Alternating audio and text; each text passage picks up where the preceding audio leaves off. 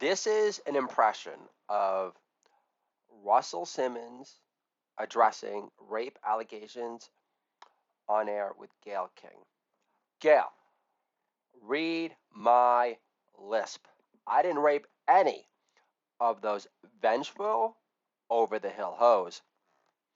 Hillary says she lost the election to Trump because of Russian collusion. I thought she lost the election because she's an unhuggable cunt. She must have deleted that memo too. Welcome to the Shabbat Shalom Ramble. I'm your host, Michael Kornbluth, and this is Shabbat Shalom Ramble number 10. Today I had my squeamish cell carcinoma removed from my finger, so I'm feeling extra loosey-goosey. And that was before my surgery, because before my surgery, this chesty redhead, who I've mildly flirted with in the past, she's got beautiful cleavage. I was checking out today. Very shapely. And definitely older, which has always given me sustained stiffage of sorts. And she says, stay warm. And I said, is that an invitation? And she says, it's only 9 o'clock and my Nespresso hasn't even kicked in yet. So keep it in your pants, half-heap crazy Jew. Just pretend for like 2 seconds that you're not a slut in a straitjacket. Holla! Shabbat Shalom Ramble. Uno, dos, tres, cuatros, whatever fuck 10 is in Spanish. Holla! Thank you!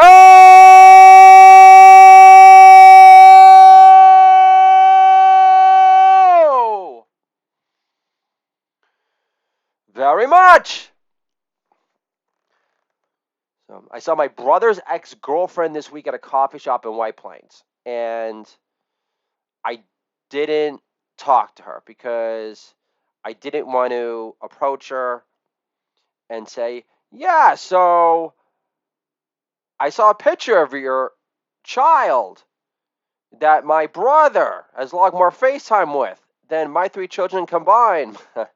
And because I know you're back together again, kind of. And one time my mother showed me a picture of your child and she lit up. Like Biden beat cancer and Trump on the same day. Holla! Shabbat Shalom Ramble, number 10. You're welcome. Long time, all the time. Holla! Thank you! Very much. I mean, what's the point? Like, what was I going to say to my brother's ex-girlfriend he's now with, kind of? I mean, at one point, I'm 46 now for my 30th birthday. I could have banged her.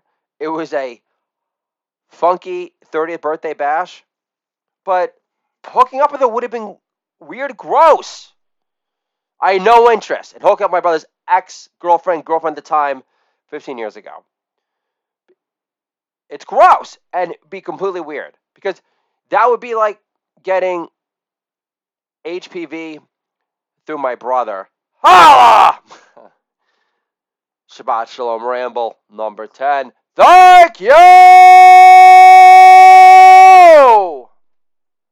Very much. Servicing, boring. It's the mantra that my new boss, that's her staffing philosophy. Don't be interesting.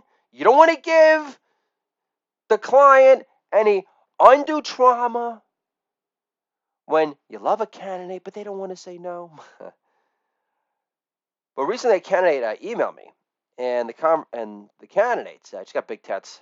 I totally fuck her. She says, I've never had such a fun conversation about work.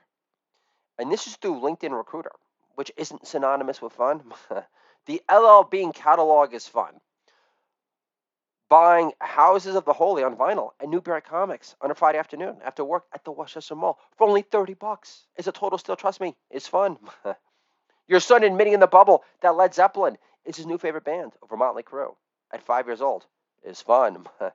Son says, Daddy, shout at the devil was my favorite, but my new favorite is the one with the naked mermaids on the cover. That being Houses of the Holy. Ha! Helping your daughter overcome her sleeping issues at 11 years old is fun. I say, Matilda, got the perfect solution for your sleeping troubles. Have you ever heard of a channel called the BBC? TED Talks might get the job done too.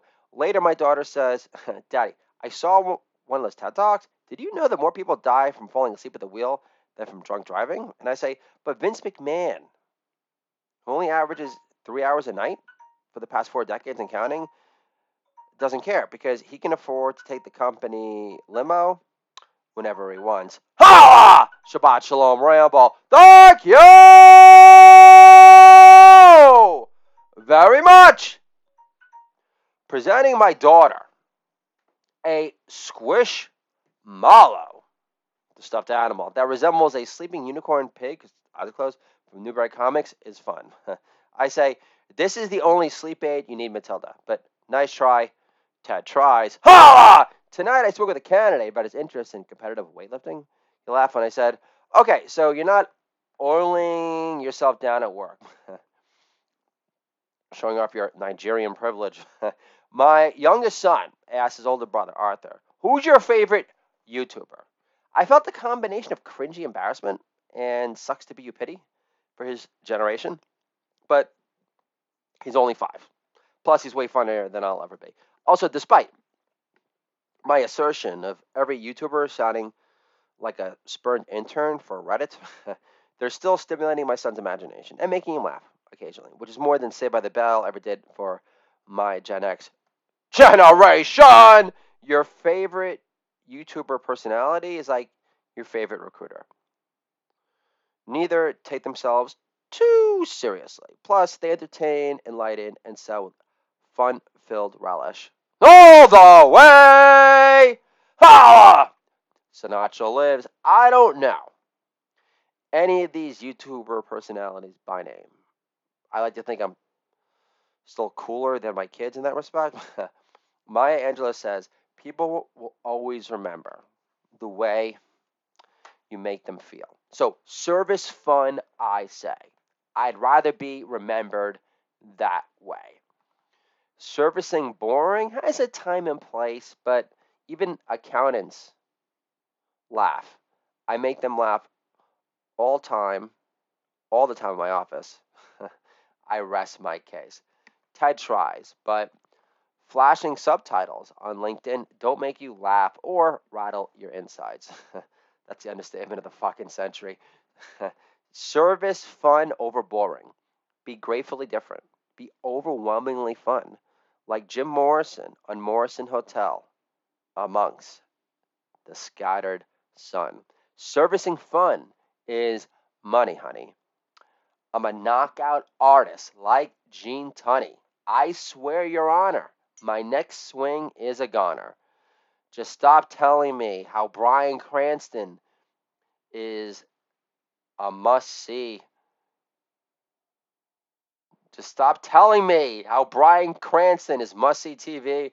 Boomer, your credit shot. I'd rather jerk off to Laura Lomer. Ha! And for the record, that Chesty chick who said I've never had so much fun talking about work before. So at one point I'm thinking, okay, well, you got illegal immigrants at the Watson Hotel in Hell's Kitchen, and they don't want to leave.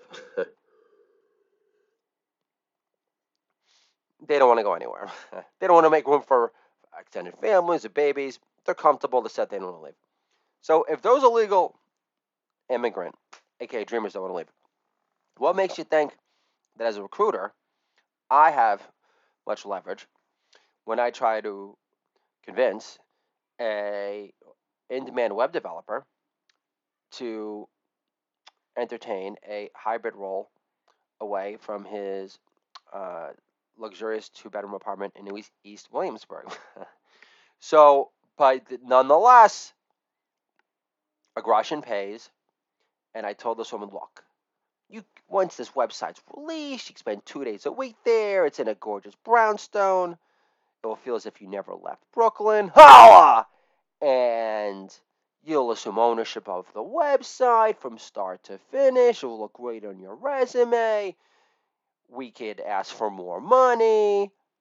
And your portfolio. This was where I really drenched her. Is what I said. Look, your portfolio is dynamite. Most portfolios are underwhelming. Yours is a breath taker. Holla! But it really is. And now, at one point, she goes, no, only remote, only Brooklyn. And now I have her interested in ringing up a phone call on Monday. So, aggression pays. And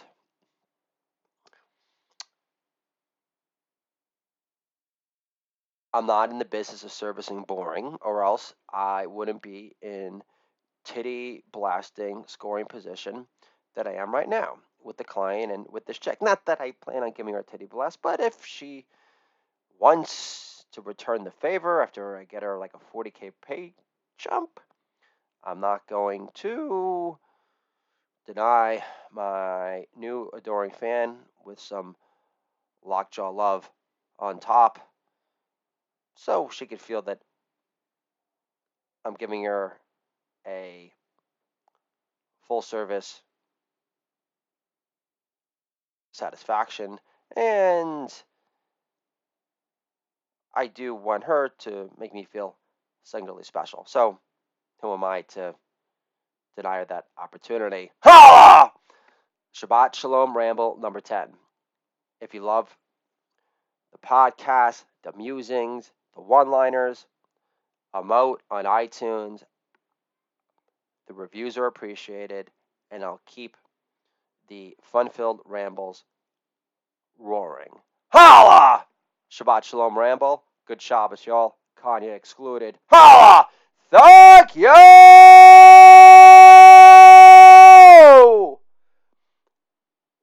very much.